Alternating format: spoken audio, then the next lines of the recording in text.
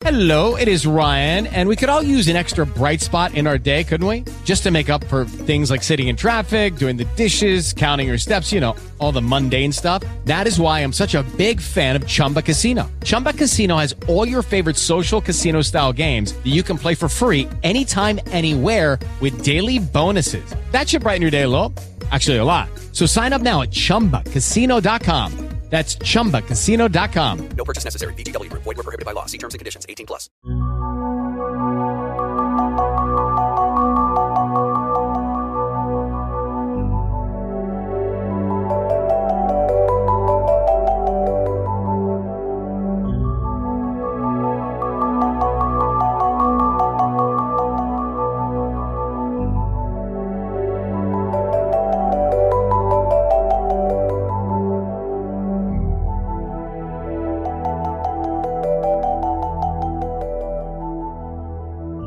Welcome everyone to the Mysteries Abound podcast.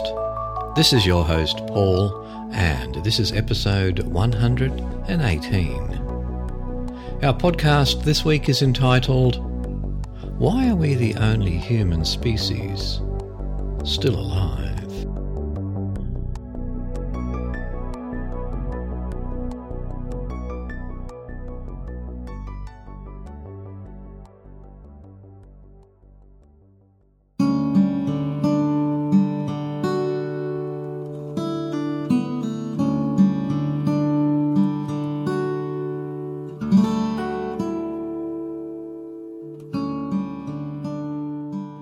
2 million years ago in Africa, several species of human-like creatures roamed the landscape.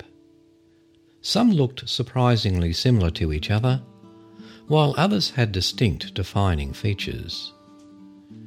In September 2015, another species was added to that list. Hundreds of bones discovered in a South African cave are now believed to belong to a new species, known as Homo naledi. There may well be many more extinct hominin species waiting to be uncovered. Our own species appeared around 200,000 years ago, at a time when several others existed. Yet today, only we remain. Why did we manage to survive when all of our closest relatives have died out? From the BBC.com. A story by Melissa Hogenboom. Why are we the only human species still alive? To start with, it's worth pointing out that extinction is a normal part of evolution. In that sense, it may not seem surprising that human-like species known as hominins have died out. But it is not obvious that the world only has room for one species of human. Our closest relatives are the great apes, and there are 6 species alive today: chimpanzees, bonobos, 2 species of gorilla, and 2 species of orangutan. There are some clues that reveal why some of our forebears were more successful than others. Several million years ago, when a great many hominin species lived side by side, they mainly ate plants. There is no evidence they were systematically preying on large animals, says John Shea of Stony Brook University in New York. But as conditions changed, and hominins moved from the forest and the trees to the drier open savannas, they became increasingly carnivorous. The problem was, the animals they hunted also had fewer plants to eat, so overall there was less food to go around. That competition drove some species extinct. As human evolution pushed some members to be more carnivorous, you would expect to see less and less of them, says Shea. But while the switch to meat-eating clearly took its toll, it did not come close to leaving Earth a one-human planet. Until quite recently, we still shared the planet with other early humans. Rewind to 30,000 years ago. As well as modern humans, 3 other hominin species were around. The Neanderthals in Europe and Western Asia, the Denisovans in Asia, and the hobbits from the Indonesian island of Flores. The hobbits could have survived until as recently as 18,000 years ago. They may have been wiped out by a large volcanic eruption according to geological evidence from the area. Living on one small island will also leave a species more vulnerable to extinction when disaster strikes. We do not know enough about the Denisovans to even ask when they died out. All we have from them is a small finger bone and 2 teeth. However, we know a lot more about the Neanderthals simply because we have known about them for much longer and have many fossils. So to get at why we are the only human species left standing, we must rely on figuring out when they died out. The archaeological evidence strongly suggests that the Neanderthals somehow lost out to modern humans, says Jean-Jacques Hublin of the Max Planck Institute for Evolutionary Anthropology in Leipzig, Germany. The Neanderthals were displaced very soon after modern humans encroached on their habitat, which Hublin says can't be a coincidence. Neanderthals evolved long before us and lived in Europe well before we arrived. By the time we got to Europe, just over 40,000 years ago, Neanderthals had been successfully living there for over 200,000 years, ample time to adapt to the chilly climate. They wore warm clothes, were formidable hunters, and had sophisticated stone tools. But when Europe began experiencing rapid climate change, some researchers argue, the Neanderthals may have struggled. The temperature was not the main issue, says John Stewart of Bournemouth University in the UK. Instead, the colder climate changed the landscape they lived in, and they did not adapt their hunting style to suit it. Neanderthals were better adapted to hunting in woodland environments than modern humans. But when Europe's climate began fluctuating, the forests became more open, becoming more like the African savannas that modern humans were used to. The forests, which provided most of the Neanderthals' food, dwindled and could no longer sustain them. Modern humans also seem to hunt a greater range of species. As well as large game, they also hunted smaller animals like hares and rabbits. In contrast, there is little evidence that Neanderthals hunted similar small ground mammals, according to analyses of archaeological sites in Iberia, where the Neanderthals clung on the longest. Their tools were better suited for hunting bigger animals, so even if they tried, they may not have been successful at catching small animals. Though there is evidence they ate birds, they may have lured them in with the remains of other dead animal carcasses rather than actively hunting them in the sky. All in all, modern humans seem to have a greater number of things they could do when put under stress, says Stewart. This ability to innovate and adapt may explain why we replaced Neanderthals so quickly. Faster innovation leads to better efficiency and exploitation in the environment, and therefore a higher reproductive success, says Hublin. He believes that there is something intrinsic to modern humans that helped us adapt so quickly. There is some evidence for that. We know Neanderthal tools were remarkably efficient for the tasks they were used for, but when we arrived into Europe, ours were better. The archaeological evidence suggests that we had a greater range of innovative and deadly tools. But tools are not the only things modern humans made. We also created something else, which helped us outcompete every other species on Earth: symbolic art. Shortly after modern humans left Africa, there is ample evidence that they were making art. Archaeologists have found ornaments, jewellery, figurative depictions of mythical animals, and even musical instruments. When modern humans hit the ground in Europe, their populations went up quickly, says Nicholas Conrad of the University of Tübingen in Germany, which has discovered several such relics. As our numbers swelled, we began living in much more complex social units and needed more sophisticated ways to communicate. By 40,000 years ago, humans in Europe were making things any of us would recognise as art. One of the most striking is a wooden carving of a lion-human statue called the Lowenmensch, found in a cave in Germany. Similar sculptures from the same period have been found elsewhere in Europe. This suggests that we were sharing information across cultural groups from different areas rather than keeping knowledge to ourselves. It seems art was a critical part of our identity, helping to bring different groups together. In other words, symbols were a kind of social glue. They could help people organise their social and economic affairs with one another, says Conard. In stark contrast, Neanderthals didn't seem to need art or symbols. There is limited evidence they made some jewellery, but not to the extent we did. They did their hunting, cooking, sleeping, eating, sex and recreation. They didn't need a whole arsenal of symbolic artefacts to get the job done. For humans, the sharing of symbolic information has been crucial to our success. Every new idea we pick up has the chance to become immortal by being passed down through the generations. This is how language spread, for example. The fact that we made any art at all, using the same hands that made all these tools, also points to our unique capacity for behavioural variability, says Shea. We do everything more than one distinct way, he says. Often the solutions we devise for one problem, we can repurpose to solve a different one.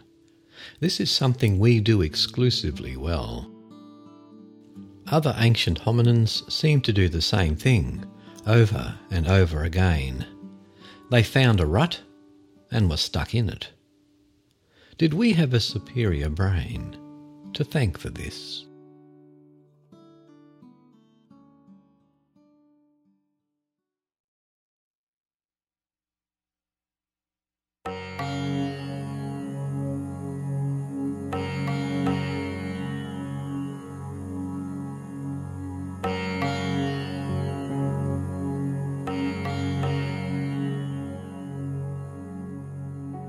And from the telegraph.co.uk website, an article by Rupert Hawksley.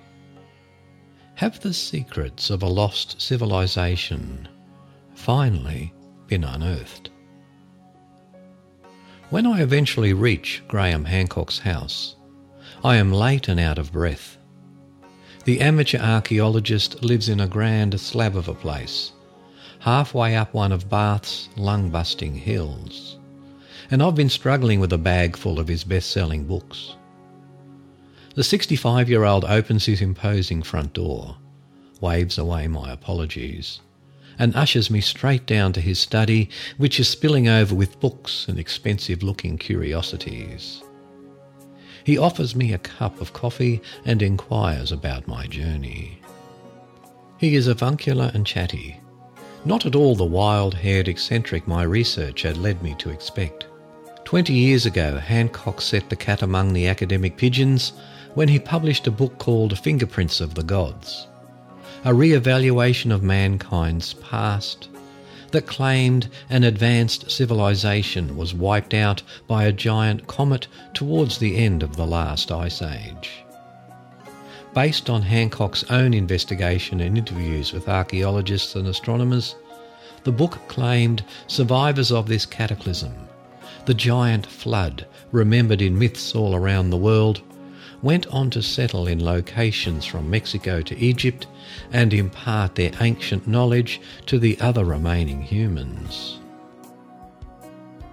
Among the most attention-grabbing claims in the book were a suggestion that the pyramids of Giza were designed to store books of knowledge written by an ancient civilization, that the Great Sphinx preceded the ancient Egyptians by many thousands of years, and that Plato, who wrote about Atlantis in his books Timaeus and Critias, knew exactly where the fabled lost city was hidden. The book was an instant hit and has to date sold more than 9 million copies around the world. Hancock, a former East African correspondent for The Economist, went on to present 2 documentary series on Channel 4 and became a popular lecturer in alternative history and built up a strong fan base online.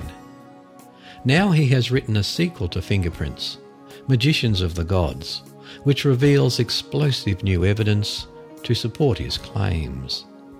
It is also warning of a comet strike that is destined to hit the earth in 2030. The book, which is already a bestseller, has proved irresistible to fans, and Hancock talks, which he has been holding to accompany the launch, having been hugely popular, attracting far larger audiences than equivalent talks by Booker Prize-winning authors. What Hancock has not achieved, however, is credibility. Leading archaeologists have been denouncing his theories for decades. He has been compared to the Da Vinci Code author Dan Brown and dismissed as a pseudo-archaeologist or pyramid idiot. The organisation for whom he is delivering a talk on October 15, the Mind, Body and Spirit Company, Alternatives, also hosts events about ghosts, clairvoyance and the paranormal. Hancock has no formal qualifications in archaeology, history or astronomy. His long-standing interest in hallucinogenic drugs, they are something that society really needs, has not enhanced his reputation either. But the author says he never claimed to be an academic. He presents himself as a journalist who is simply reporting theories by scientists who think they can fill in some of the gaps in the history of mankind, holes acknowledged by all mainstream academics. Let's get to grips with that first of all, he says. The foundations upon which history is based look increasingly suspect. Let's no longer shroud ourselves in the illusion that mainstream historians and archaeologists are invincible. There are, according to Hancock, two smoking guns. Firstly, neon diamonds, types of diamonds that result from a cosmic impact, were recently discovered in North America. In 2014, the Journal of Geology confirmed that this matter was formed 12,800 years ago. For someone who proposed in Fingerprints of the Gods a giant cataclysm between 12 and 13,000 years ago, it is a bit of a gift from the universe to have a bunch of very major scientists now saying that there was indeed a giant comet impact 12,800 years ago, he says. Secondly, excavations at an archaeological site in Turkey called Göbekli Tepe have uncovered ruins that are at least 11,600 years ago. That is more than 6,000 years older than other megalithic sites such as Stonehenge. A civilization capable of the advanced architecture and art discovered at Göbekli Tepe is not supposed to have existed 11,600 years ago. So what is the explanation? We're looking at a place where the survivors of a lost civilization settled.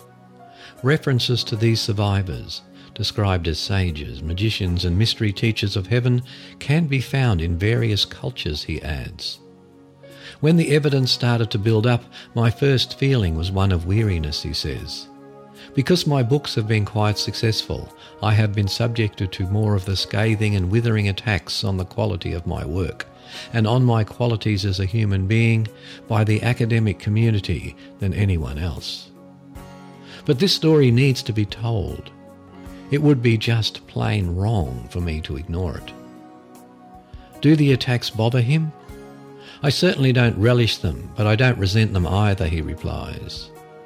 If you put out an extraordinary reinterpretation of the past, then you can expect those who have invested their entire careers studying the human past to say, hang on a minute. And Hancock believes another chapter in the history of the human race is about to come to an end.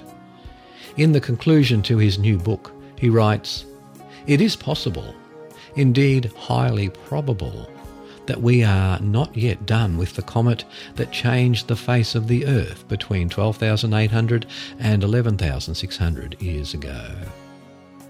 There remains, he explains, at least one large comet in the same meteor stream. In 2030, we are due to come into contact with it once again. We have fallen out of harmony with the universe.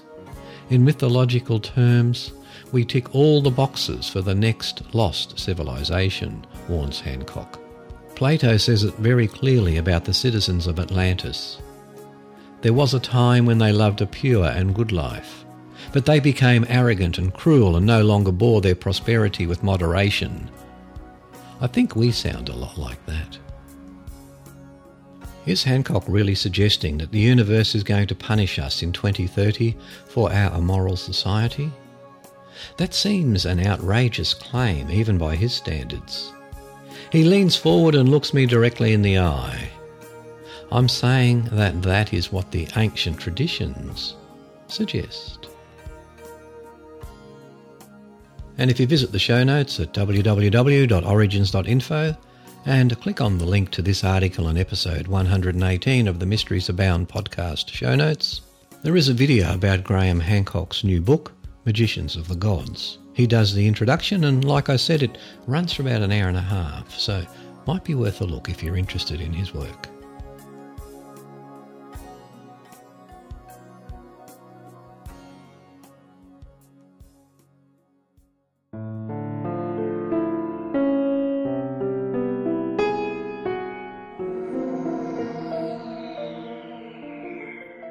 Maria Bertoletti Toldini was beheaded in the Italian hamlet of Brentonico in 1716.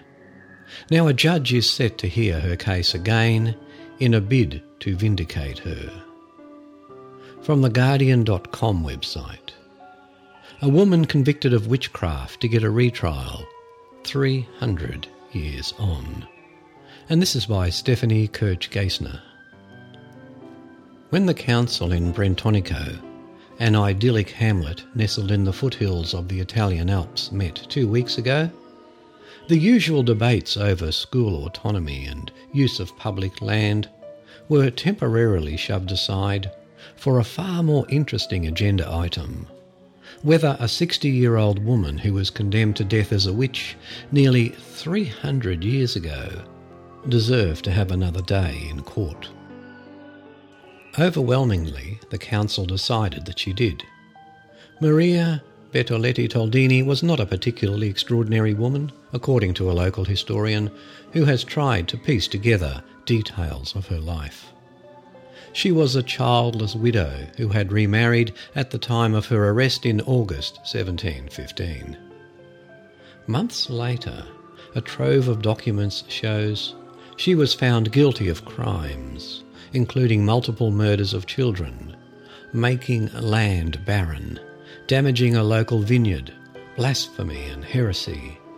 She was even accused of throwing a 5-year-old into a pot of boiling cheese. Toldini was publicly beheaded and her body was burned where Bretonico's green manicured public park now lies. For the man who has led the charge to clear Toldini's name, a local culture minister named Quinto Canali, the effort, which he says will involve a real judge in a real court of appeals, who will be familiar with the laws of the time, is an attempt to come to grips with the brutal period in European history and strip it of its folkloric romanticism. Canali says he was inspired to act after watching a terrible theatrical reenactment of Toldini's story a few years ago, which he said was designed for tourists and deprived the victim of her humanity. Who would have had the idea of doing a comedy folkloric show on Auschwitz, he said.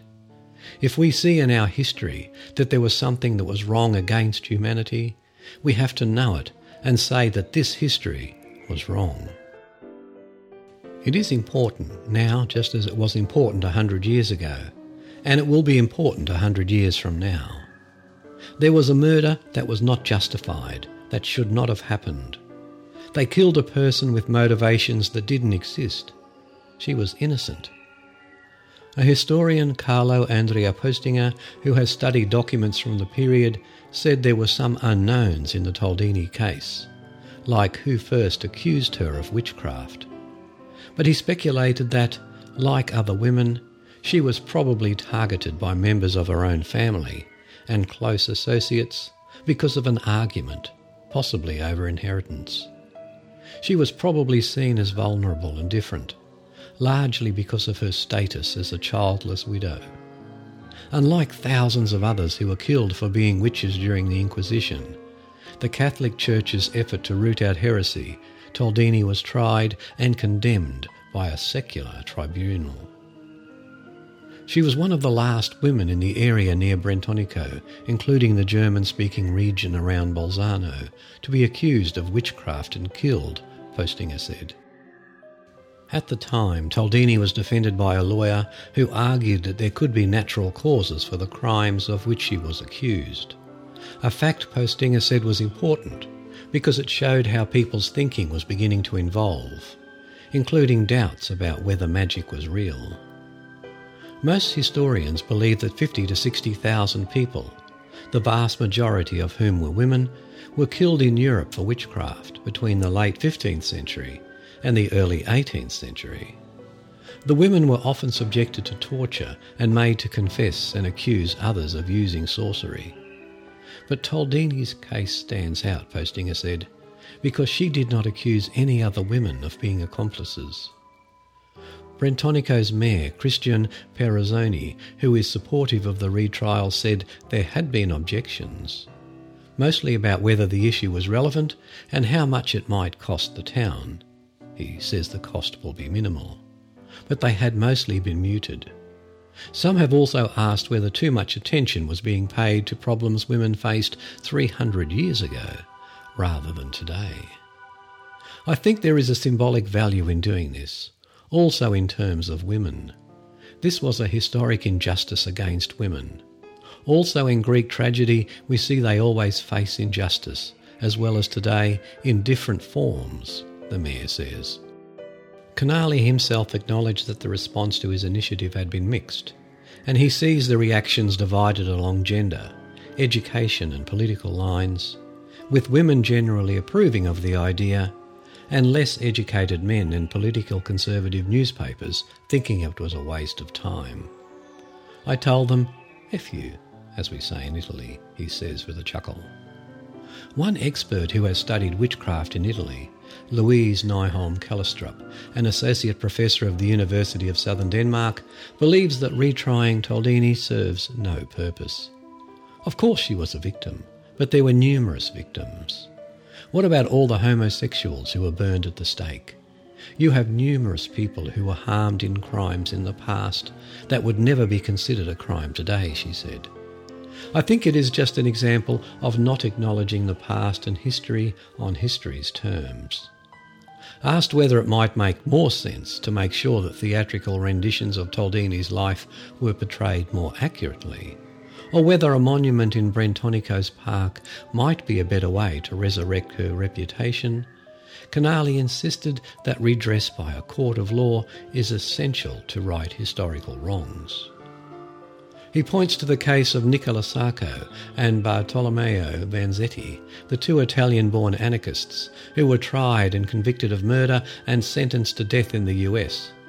They were electrocuted in 1927, only to be vindicated decades later when the then Massachusetts Governor Michael Dukakis proclaimed they had been unfairly treated and that the atmosphere of their trial and appeals were permeated by prejudice against foreigners and hostility towards unorthodox political views. It is one thing to be among intelligent, cultured people and talk about this, but a real trial, a real judge, that is very powerful, Canali said. Sacco and Vanzetti were useful politically after that declaration. If you let something go that happened 300 years ago, maybe you will let something go that happens now. The past is yesterday, but it is also 300 years ago.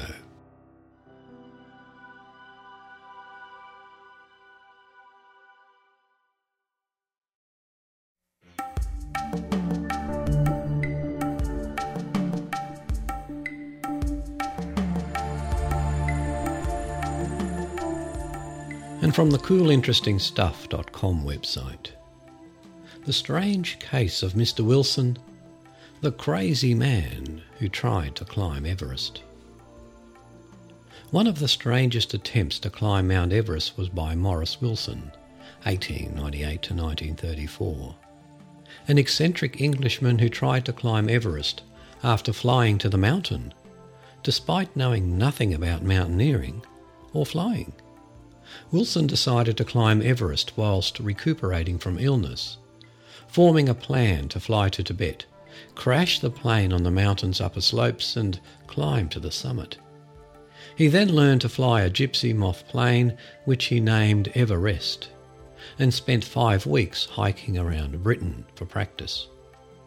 He flew to India in 2 weeks and spent the winter in Darjeeling planning his expedition. Wilson, with no climbing equipment, approached up the Rongbuk Glacier, getting lost and crossing difficult terrain. On May 22, 1934, he tried to climb to the North Col but failed at an ice wall. On May 31, his last diary entry read, "Off again, gorgeous day." His body was found in 1935 in snow, surrounded by his blown-apart tent. The last twist in the Wilson saga was it appears he was a crossdresser who had worked in a ladies' dress shop in New Zealand. He was supposedly found wearing women's underwear and had women's clothes in his pack. A 1960 Chinese expedition added fuel to the story by finding a woman's dress shoe at 21,000 feet. It seems Mr. Wilson wasn't dressed properly for the conditions. Most of what is known about Wilson's activities on the mountains itself comes from his diary, which was recovered the following year and is now stored in the Alpine Club archives. Completely inexperienced in glacier travel, Wilson found the trek up the Rongbuk Glacier extremely difficult and lost his bearing and had to retrace his steps.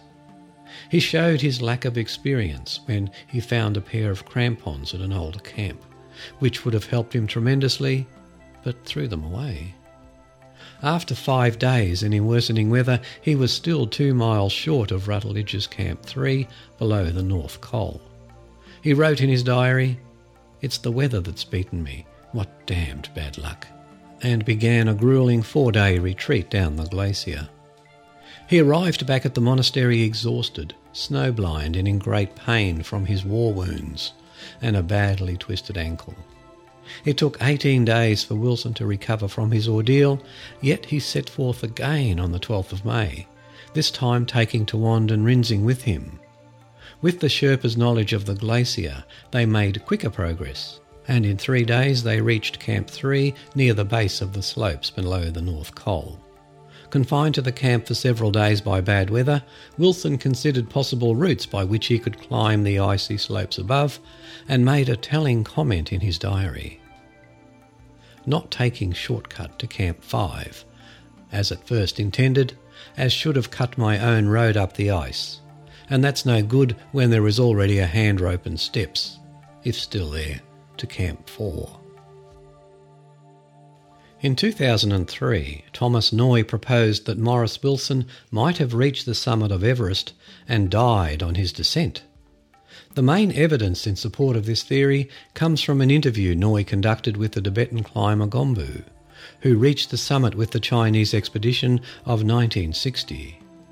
Gombu recalled having found the remains of an old tent at 8,500 metres. If true, this would have been higher than any of the camps established by the previous British expeditions. And Noy suggests that it must have been put there by Wilson, showing that he reached a much higher point than previously believed. Noy's theory has not found widespread support in the mountaineering community. There is much scepticism that an inexperienced amateur like Wilson could have climbed the mountain unassisted, and Chris Bonington has said, "I think you can say with absolute certainty that he would have no chance whatsoever."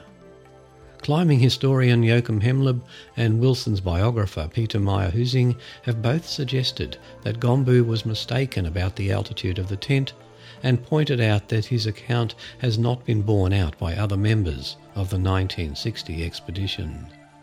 It has also been suggested that if the tent at 8,500 metres did exist, it might have been a relic of the rumoured Soviet expedition of 1952.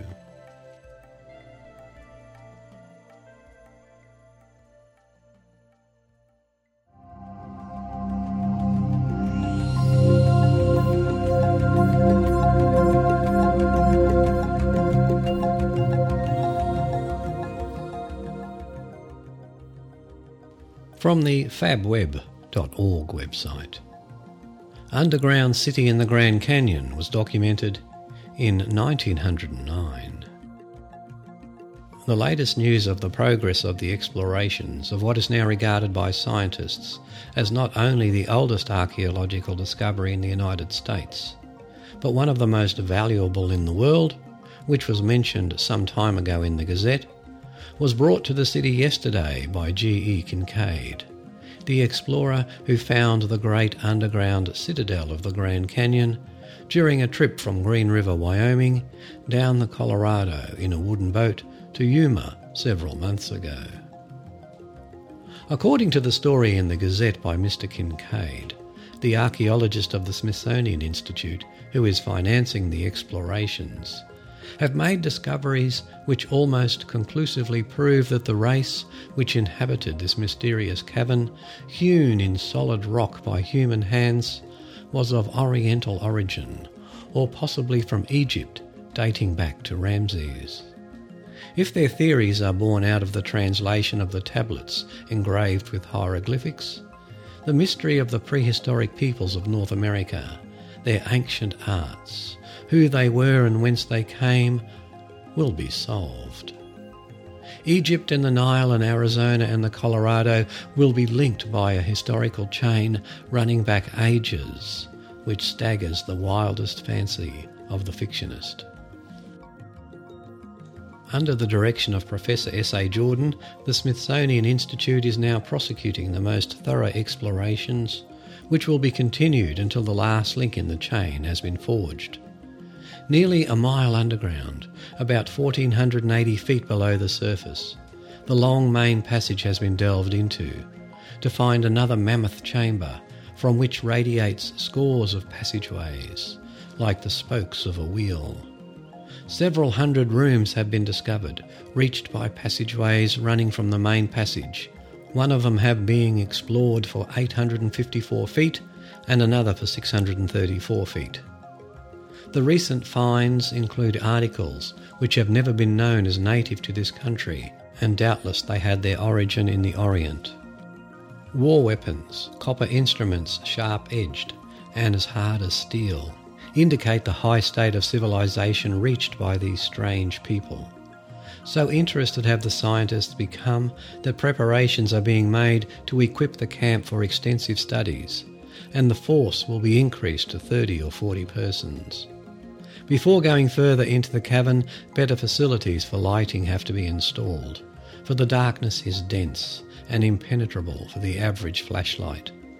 In order to avoid being lost, wires are being strung from the entrance to all passages, leading directly to large chambers. How far this cavern extends no one can guess, but it is now the belief of many that what has already been explored is merely the barracks, to use an American term, for the soldiers, and that far into the underworld will be found the main communal dwellings of the families and possibly other shrines. The ventilation that blows through indicates another outlet to the surface. Mr. Kincaid was the first white child born in Idaho and has been an explorer and hunter all his life, 30 years having been in the service of the Smithsonian Institute. Even briefly recounted, his history sounds fabulous, almost grotesque. First, I would impress that the cavern is almost inaccessible. The entrance is almost 1,486 feet down a sheer canyon wall. It is located on government land, and no visitor will be allowed there under penalty of trespass. The scientists wish to work unmolested, without fear of the archaeological discoveries being disturbed by curio or relic hunters. A trip there would be fruitless and the visitor would be sent on his way. The story of how I found the cavern. I was journeying down the Colorado River in a boat alone, looking for mineral. Some 42 miles up the river from El Tovar Crystal Canyon, I saw on the east wall stains in the sedimentary formation about 2,000 feet above the riverbed. There was no trail to this point, but I finally reached it with great difficulty. Above a shelf, which hid it from view of the river, was the mouth of the cave. There are steps leading from this entrance, some 30 yards from what was, at the time when the cavern was inhabited, the level of the river. When I saw the chisel marks on the wall inside the entrance, I became interested, secured my gun and went in. During that trip I went back several hundred feet along the main passage till I came to the main crypt in which I discovered the mummies. One of these I stood up and photographed by flashlight. I gathered a number of relics which I carried down the Colorado to Yuma, from whence I shipped them to Washington with details of the discovery. Following this, the explorations were undertaken. The main passageway is about 12 feet wide, narrowing to 9 feet towards the farther end. About 57 feet from the entrance, the first passages branch off to the right and left, along which on both sides are a number of rooms, about the size of ordinary living rooms of today, though some are 30 to 40 feet square.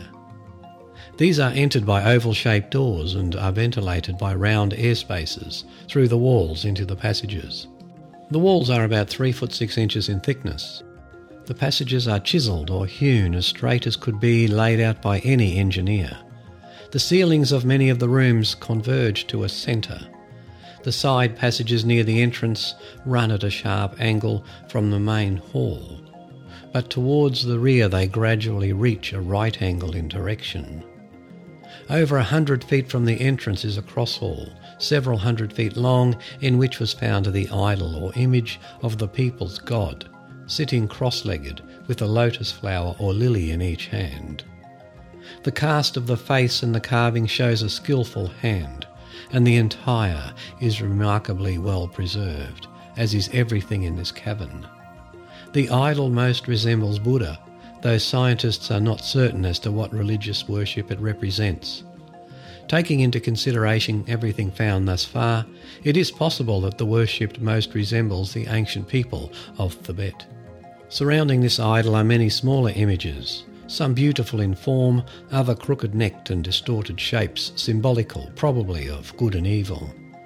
There are 2 large cacti with protruding arms, one on each side of the dais on which the god squats. All this is carved out of hard rock resembling marble. In the opposite corner of this cross hall were found tools of all descriptions made of copper. This people undoubtedly knew the lost art of hardening this metal, which has been sought by chemists for centuries without result. On a bench running around the workroom was some charcoal and other material probably used in the process. There is also slag and similar stuff to mat, showing that these ancient people smelted ores, but so far no trace of where or how this was done has been discovered, nor the origin of the ore. Among other finds are vases or urns and cups of copper and gold made very artistic in design. The pottery work includes enamelled ware and glazed vessels. On all the urns on the walls over the doorways and tablets of stone which were found by the image are mysterious hieroglyphics, the key to which the Smithsonian Institution hopes yet to discover. These writings resemble those found on the rocks about this valley. The engraving on the tablets probably have something to do with the religion of the people. Similar hieroglyphics have also been found in the peninsula of Yucatan, but these are not found in the Orient. Some believe that these cave dwellers built the old canals in the Salt River Valley. Among the pictorial writings, only 2 animals are found. One is of prehistoric type. The tomb or crypt in which the mummies are found is one of the largest of the chambers, the walls slanting back at an angle of about 35 degrees. On these are tiers of mummies, each one occupying a separate hewn shelf. At the head of each is a small bench on which is found copper cups and pieces of broken swords. Some of the mummies are covered with clay, and all are wrapped in a bark fabric. The urns or cups on the lower tiers are crude, while as the higher shelves are reached, the urns are finer in design, showing an interstage of civilization. It is worthy of note that all the mummies examined so far have proven to be male, no children or females being buried here.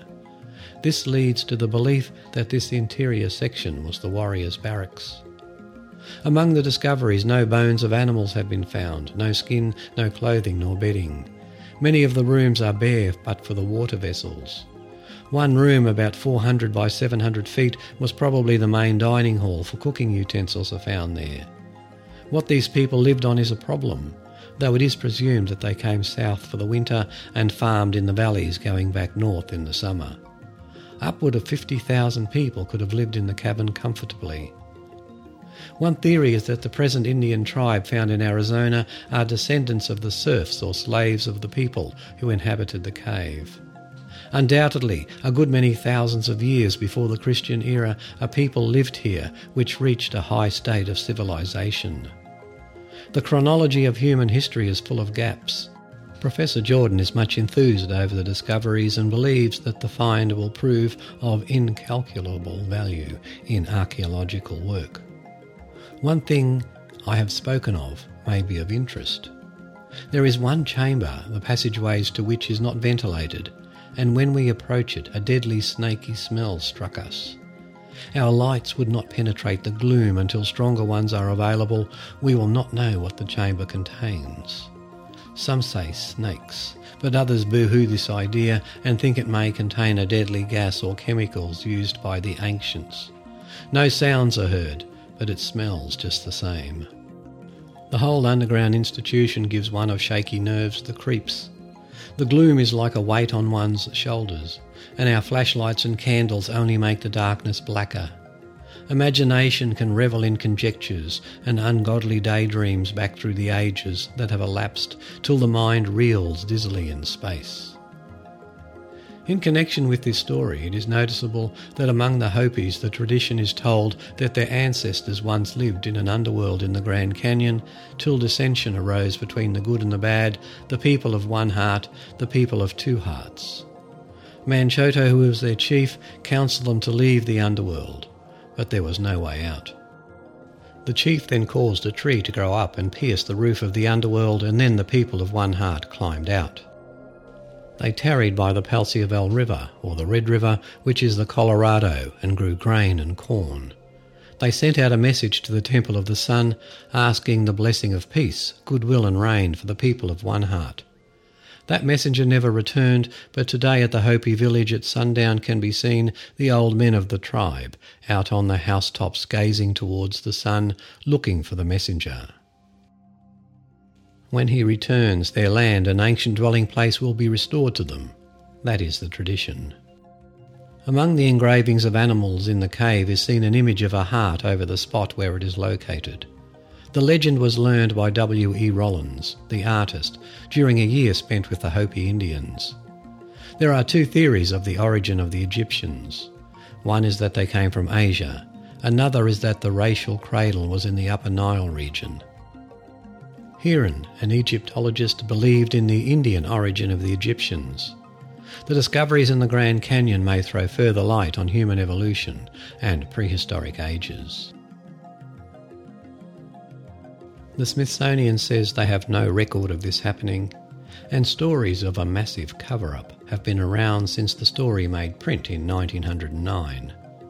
I guess one must pose the question as to why this finding must be suppressed for over 100 years.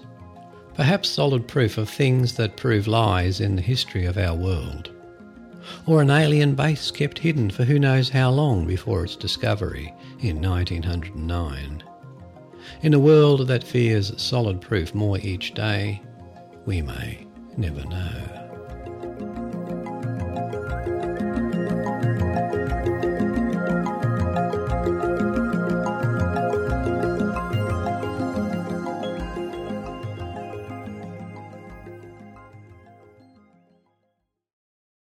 Yankee Doodle went to town.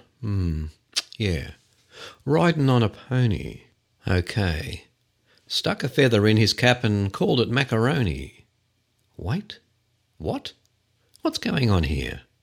Why would Yankee Doodle do something like that? What's Macaroni got to do with anything?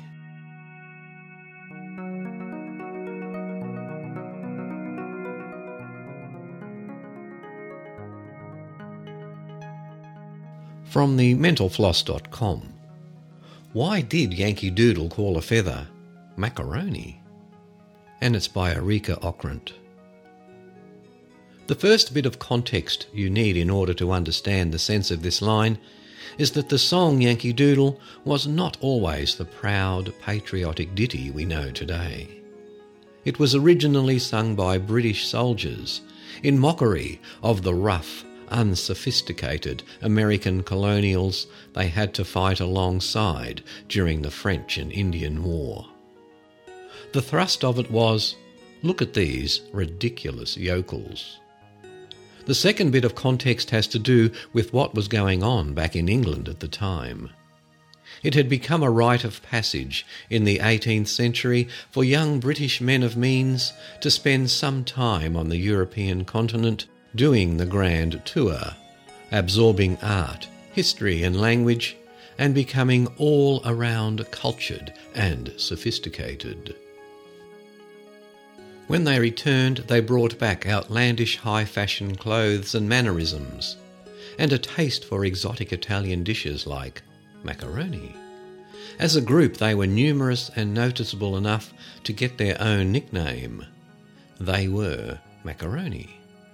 Yankee Doodle, bumbling bumpkin that he was, tried his best to imitate the latest style, but only embarrassed himself in the attempt. Thinking himself a fashionable dandy, he stuck a feather in his cap and somehow thought that was macaroni. That was so something a doodle, meaning fool or simpleton, dandy, would do. It turned out the rustic ragtag Americans weren't much insulted by this and started singing the song themselves.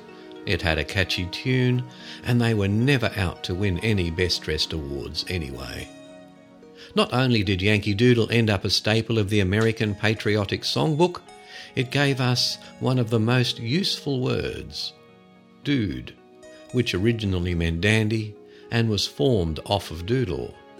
So like, yeah, feather, macaroni, call it what you want, dude. Yankee Doodle's cool with it.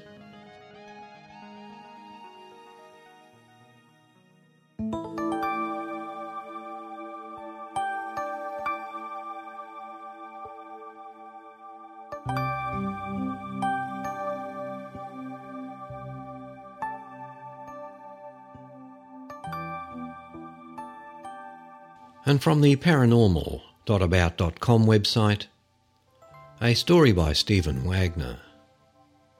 Hitler's Prophet. His influence on the Führer and the Nazis may have altered history. He was a charismatic stage clairvoyant and mentalist who came to the attention of the Nazi Party during its rise to power in the early 1930s in Germany. Erich Jan Hannessen might have had genuine psychic gifts, but he used his fame and powers of persuasion to increase his own wealth and his standing in the corridors of political power. But in the end, one of his most startling prophecies would lead to his death. Erich Jan Hannessen was his stage name. He was born Hermann Steinschneider on June 2nd, 1889, a Jew whose father was an actor and a caretaker of a synagogue. Hannessen abandoned his school education to join the circus, where he developed his showman skills as a knife thrower, fire eater and the strongman. It was during World War I as a soldier that Hannessen first began to demonstrate his psychic abilities. At one point, his company was cut off from its supply of water and the troops were becoming desperate. Hannessen, without the use of a divining rod or any other apparatus, successfully doused water for his comrades. His entertainment background and charismatic personality eventually got him a transfer to perform for the troops. When the war was over, Hannessen further developed his stage act as a clairvoyant and mentalist, performing at music halls across Germany and surrounding countries. One feat during one of his shows that brought him much attention was his revelation of details about a local murderer. Details that only became known to the public when they were later published in a newspaper. It's suspected now that Hannessen may have had a confederate at the newspaper or the police department that fed him the information. But at the time, many were impressed by this prediction. Hannessen wasn't without his troubles with the law, however. But it was one arrest and trial that he was able to turn completely to his favour and elevate him to the ranks of stardom. It took place in Leitmeritz, Czechoslovakia, where he was defending himself against charges of taking money under false pretences, that is, claiming to be able to predict the future. Hanneson's defence was that the pretences were not false at all, that his abilities were genuine. He then set out to prove it by correctly telling the prosecutor exactly what he had in his pockets and accurately naming the contents of the judge's briefcase. Not persuaded, the judge dismissed the feat as merely one of Hanneson's stage tricks. So Hanneson offered a more impressive demonstration. He told the court at the very moment a man who had just robbed the commercial bank could be apprehended on platform 2 at the Leitmeritz train station. The stolen money, he told them, could be found in the briefcase he was carrying. The police dashed off to the train station and found the thief and the money, just as Hanneson predicted. The court had no choice but to acquit Hanneson, and the incident made him famous. It seems unlikely that Hanneson could have staged the event to prove his innocence, and there was another significant case that suggests that he might have had genuine psychic abilities. Hanneson was performing at La Scala in Berlin. Seemingly out of nowhere, he told a banker in the audience that a fire was about to break out in his secured safe room due to a wiring defect, and that 360,000 marks were at risk of being burned up. He advised the banker to get the fire department there as soon as possible. Fire trucks were rushed to the bank and the firefighters found the faulty wiring, just as Hanneson saw it. In 1930, Hanneson further capitalised on his fame and reputation as a mystic by starting a monthly occult magazine, Hanneson Magazine, and a bi-weekly paper, Bund Wochenschau, in which he made predictions regarding politics and national finances. In one stunning prediction, he said that one of Germany's 3 largest joint stock banks would suffer a collapse. The prediction was fulfilled 3 weeks later when Darmstadt and National was forced to close its doors. In July 1932, he published a prophecy in which he saw a river of blood flowing near Hamburg. Several days later, Nazi stormtroopers fought violently with communist Red Front fighters in Altona, Hamburg's neighbouring twin city. Known as the Bloody Sunday of Altona, the 5-hour confrontation resulted in the city's gutters literally running red with blood. Was Hanneson merely adept at reading the times, or did he have informants in high places? In any case, he was now sought after by the wealthy, business leaders and celebrities for private consultations. All this brought Hanneson to the attention of the rising Nazi elite. Despite his Jewish heritage, he became friends with Karl Ernst, commander of Berlin's stormtroopers, Edmund Heinz, the SA Gruppenführer, and Count von Heldorf, another leader of Berlin's brown shirts. Undoubtedly, it was his connections to these men, as well as the other German elite and prominent people with whom he mingled regularly, that provided Hanneson with much inside information for his predictions. To the general public, however, his prognostications continued to enhance his reputation as a remarkable psychic. It is unclear how much influence Hanneson truly had on the success of the Nazi Party in Germany and on the rise of Adolf Hitler, but it might have been significant. Some sources say that it was Hanneson who recommended that the Nazis adopt the swastika as their symbol. It was an Indian luck symbol, he told them, that promised them good fortune in their ambitions. In his paper's astrological advice columns, he always predicted that Hitler would be the winner of upcoming elections since planetary conjunctions were in his favour. Vote with the stars, he told his readers, a tactic that could have brought about a self-fulfilling prophecy. Most important was Hanneson's direct influence on Hitler himself. Hanneson was introduced to the Führer by Hitler's personal photographer, Heinrich Hoffmann. It has been claimed by several German journalists that Hanneson personally coached Hitler on his public speaking. With his formidable stage background and presence, he was able to teach Hitler how to gesture, how to emphasise phrases and dramatise his speech. They credit Hanneson, this mentalist and stage magician, with helping Hitler develop his phenomenal magnetic appeal and hypnotic rhetorical talent, which he used to lead his nation to war and delusional dreams of world dominance. Hanneson must have seen himself as virtually untouchable and leading a charmed existence. By 1933, Hitler was Chancellor of Germany, and Hanneson probably saw himself rising in stature and power, along with his Nazi friends. This confidence led to his own undoing, however. Using inside information from his Nazi friends, Hanneson made a prediction he shouldn't have. It happened during one of his many social gatherings at his villa in Charlottenburg. Always the showman, he feigned a trance-like state and began to speak. "I see a building, a great building in our city. It is burning, flames are roaring high, smoke is billowing. But out of the blaze there arises a bird, a magnificent phoenix, bringing new light, new hope from the ashes." Yes, the prediction certainly came true. On February 27, 1933, Germany's parliament building, the Reichstag, was set afire. The Nazis blamed it on terrorist communists, and the public was so outraged that it allowed Hitler to pass emergency laws that gave him virtually unlimited power. Of course, it is well known today that it was the Nazis themselves who burned the Reichstag in order to get Hitler in complete control. Hanneson almost certainly knew this, which is how he was able to make his indiscreet prediction. Hanneson knew too much, and he had to pay the price. As he was leaving a restaurant on the night of March 24, he was stopped in the doorway by two unidentified men and led out onto the street. Hanneson was never seen alive again.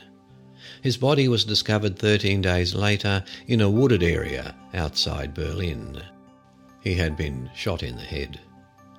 So ends the tale of the rise and fall of Erich Jan Hanneson, a showman who might have had genuine psychic powers, used his considerable abilities to gain wealth and power, might have had history-altering influence on Germany and Hitler, but whose compulsion to make startling predictions eventually brought about his death. His hubris, like that of Hitler and the Nazis, perhaps deserved only that inevitable outcome.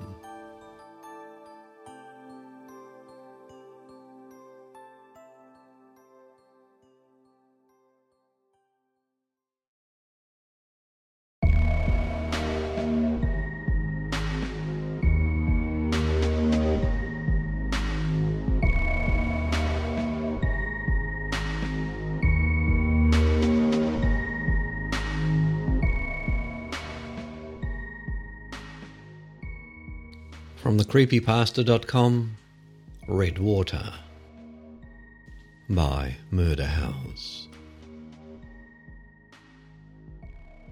I was on a business trip about a year ago and I had to drive from Denver to LA. It was a long drive and I was growing tired of the road, so I stopped at the Holiday Inn hotel that was nearby. I walked up to the desk and rang the bell. Just seconds later, a man came out from the back room. "Hello, sir. My name is John Shelby," the man said. "How can I assist you?" "I'm looking for a room," I replied. "Are there any available?" He searched in his computer to see if a room was available. To my luck, there was one more room left. He gave me a key and told me to have a nice night.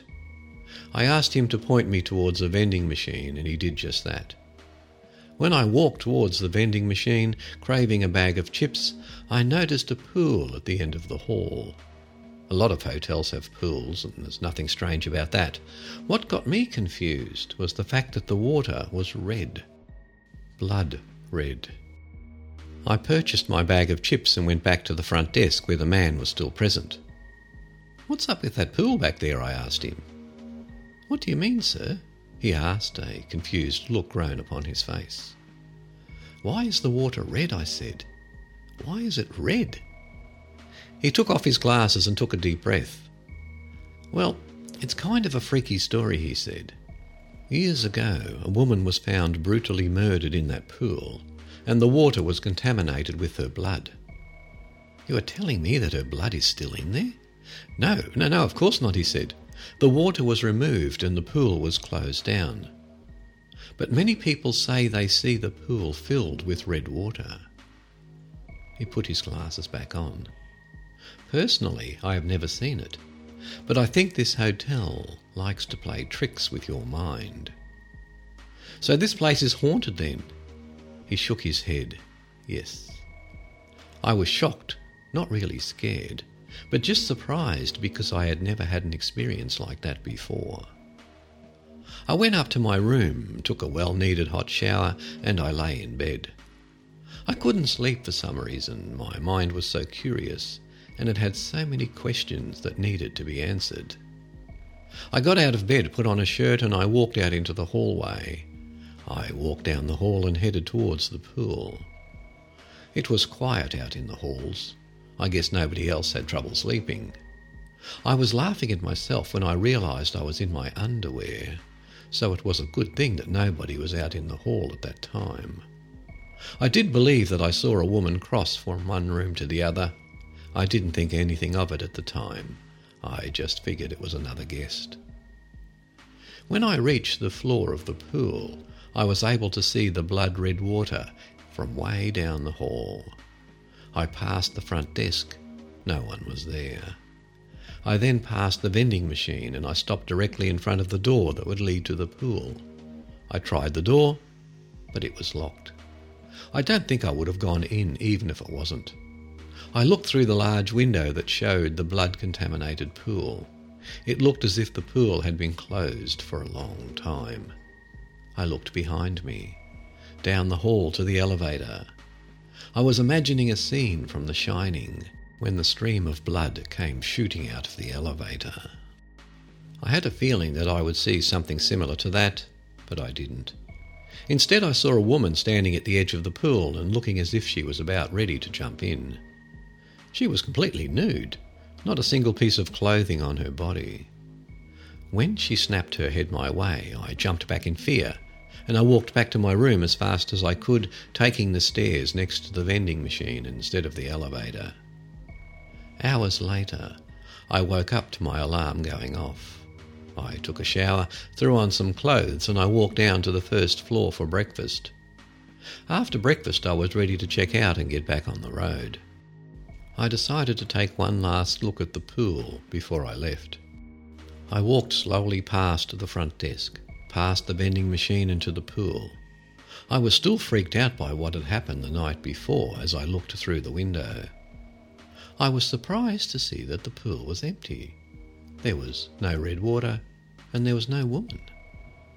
I walked back to the front desk where a woman was working. "Is John Shelby available?" I asked. She gave me a confused look. "Excuse me," she said. "John Shelby," I repeated. "He was working here last night." "John Shelby died back in 1982, she said. "He killed himself after murdering a woman right there in that pool." She laughed. "Is this a joke, sir?" "Yeah," I said, forcing out a laugh. "It was just a joke." I returned my key and I left the building. I got back on the road, never forgetting about what had happened that night in that hotel.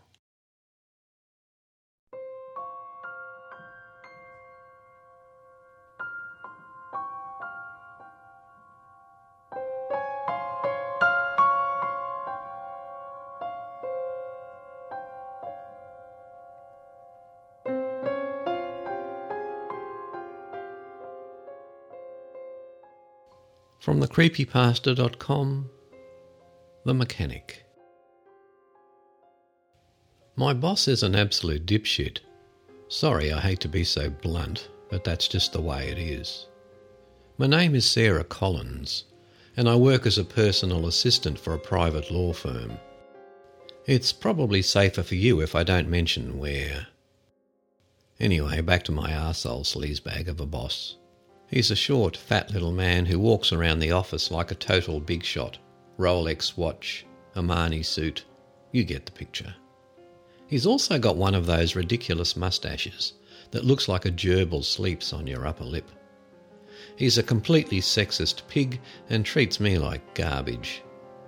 To give you an example, the other day he walked past my desk and pretended to trip, spilling a giant glass of water over my white blouse, making my shirt see-through. It was so embarrassing I would have left ages ago if I didn't need the money so much. Simon Jones is his name. He orders me around like a dog, with no respect or praise at all. But back to the point. The other day, after his usual rounds of berating everyone in the office, he headed to his private lift to whisk him away to the safety of his ridiculously large office. Yet, when he pressed the button, a screeching noise of metal on metal filled the room, and smoke billowed through the closed doors of the elevators. It was broken, which, as you can imagine, made for a pleasant morning for the rest of us. Not. He stormed into my cubicle, his stash twitching furiously. "I don't care how you get it done or how much it costs, but if that elevator isn't fixed overnight, it's coming out of your pay." He leaned closer. "Slut," he whispered. I lowered my gaze, my face burning ferociously. "Yes, sir," I mumbled. Unfortunately, this would mean that I would have to spend the rest of the day searching for a repairman. After 2 hours of searching, I had made no progress and realised I was screwed. When everyone had left the office and it turned to 9 p.m, my finger scrolled down the web page further and further. But I thought it was pointless. What sort of mechanic is open past 9? My heart fluttered when I saw the next ad. It didn't stand out, and the wording was dull and boring. But it was there. "Mr. Mechanic, we fix everything." It also said that they were available whenever needed. I called their number, which was really unusual. 005 555 555.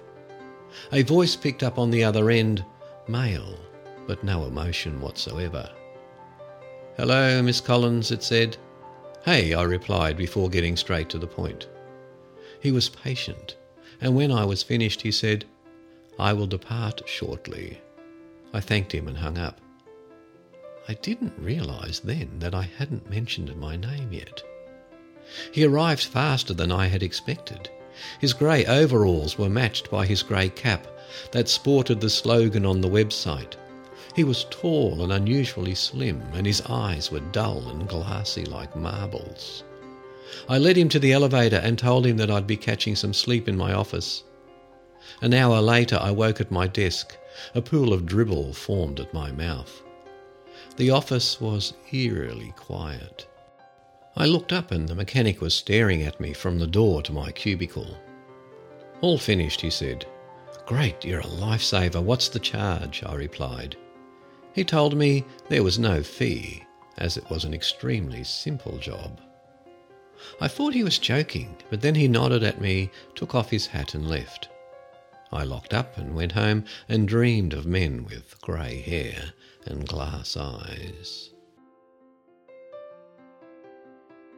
Simon Jones strolled around his office impatiently whilst drinking a glass of bourbon he had poured himself 2 hours earlier. He was waiting for the CEO of a competing company to arrive so they could attend lunch together and discuss the civility of their situation. In frustration, he threw his glass against the wall and it shattered everywhere. The phone at his desk buzzed and he jogged over to pick it up. "Mr. Jones, the competition has arrived, sir." "Good," was all he said before slamming down the phone and heading to his elevator. He pressed the button and the doors slid open silently and smoothly. He smiled to himself and adjusted his tie around his bulbous neck. Whoever that dumb assistants of his had hired, they had done a good job. Jones took one step forward, but his foot found no purchase, and he fell, screaming 34 stories down an elevator shaft to his death. After my boss died, his brother took charge. He was a great guy who gave me a promotion and a pay rise, a touch of class. There was an investigation, but when tested following the incident, the elevator functioned perfectly. I was asked to show the police the number and the web page of the mechanic I had called, but the page had disappeared.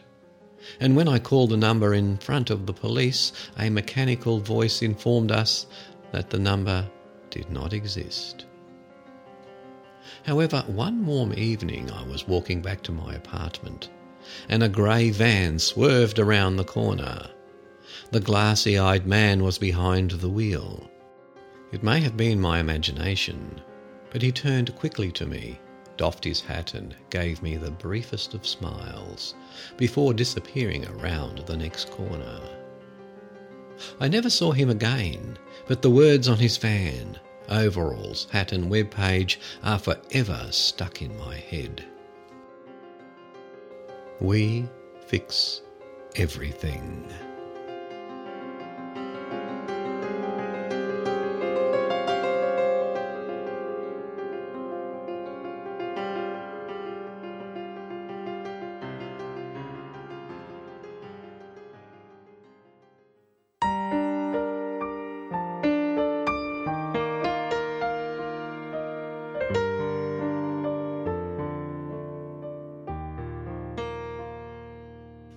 The bandwidth for the Mysteries Abound podcast is provided by TalkShoe at talkshoe.com. The show notes with the links to all the articles is held at the Origins podcast website, origins.info. We have a Facebook page at www.facebook.com/Paul Rexy. No donations to the podcast since last time, but if you'd like to make one, you can find a link at the show notes page. It's all done through PayPal, so it's quite safe and secure. I'd also like to give a shout out to Aubrey Batchelor, who's one of our listeners. On his Facebook page called Conspiracy Sector, he has some stories that you may find interesting. So look at the show notes, click on the link and see what you think, everyone. So until next time, this is Paul saying bye for now. Keep well, keep safe, everyone, and thank you for listening.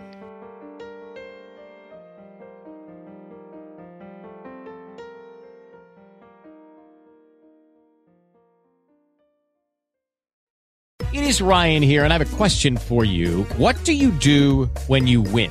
Like, are you a fist pumper, a woohooer, a hand clapper, a high fiver? I kind of like the high five, but if you want to hone in on those winning moves, check out Chumba Casino. At ChumbaCasino.com, choose from hundreds of social casino-style games for your chance to redeem serious cash prizes. There are new game releases weekly, plus free daily bonuses. So don't wait. Start having the most fun ever at ChumbaCasino.com. No purchase necessary. VGW Group. Void where prohibited by law. See terms and conditions. 18+.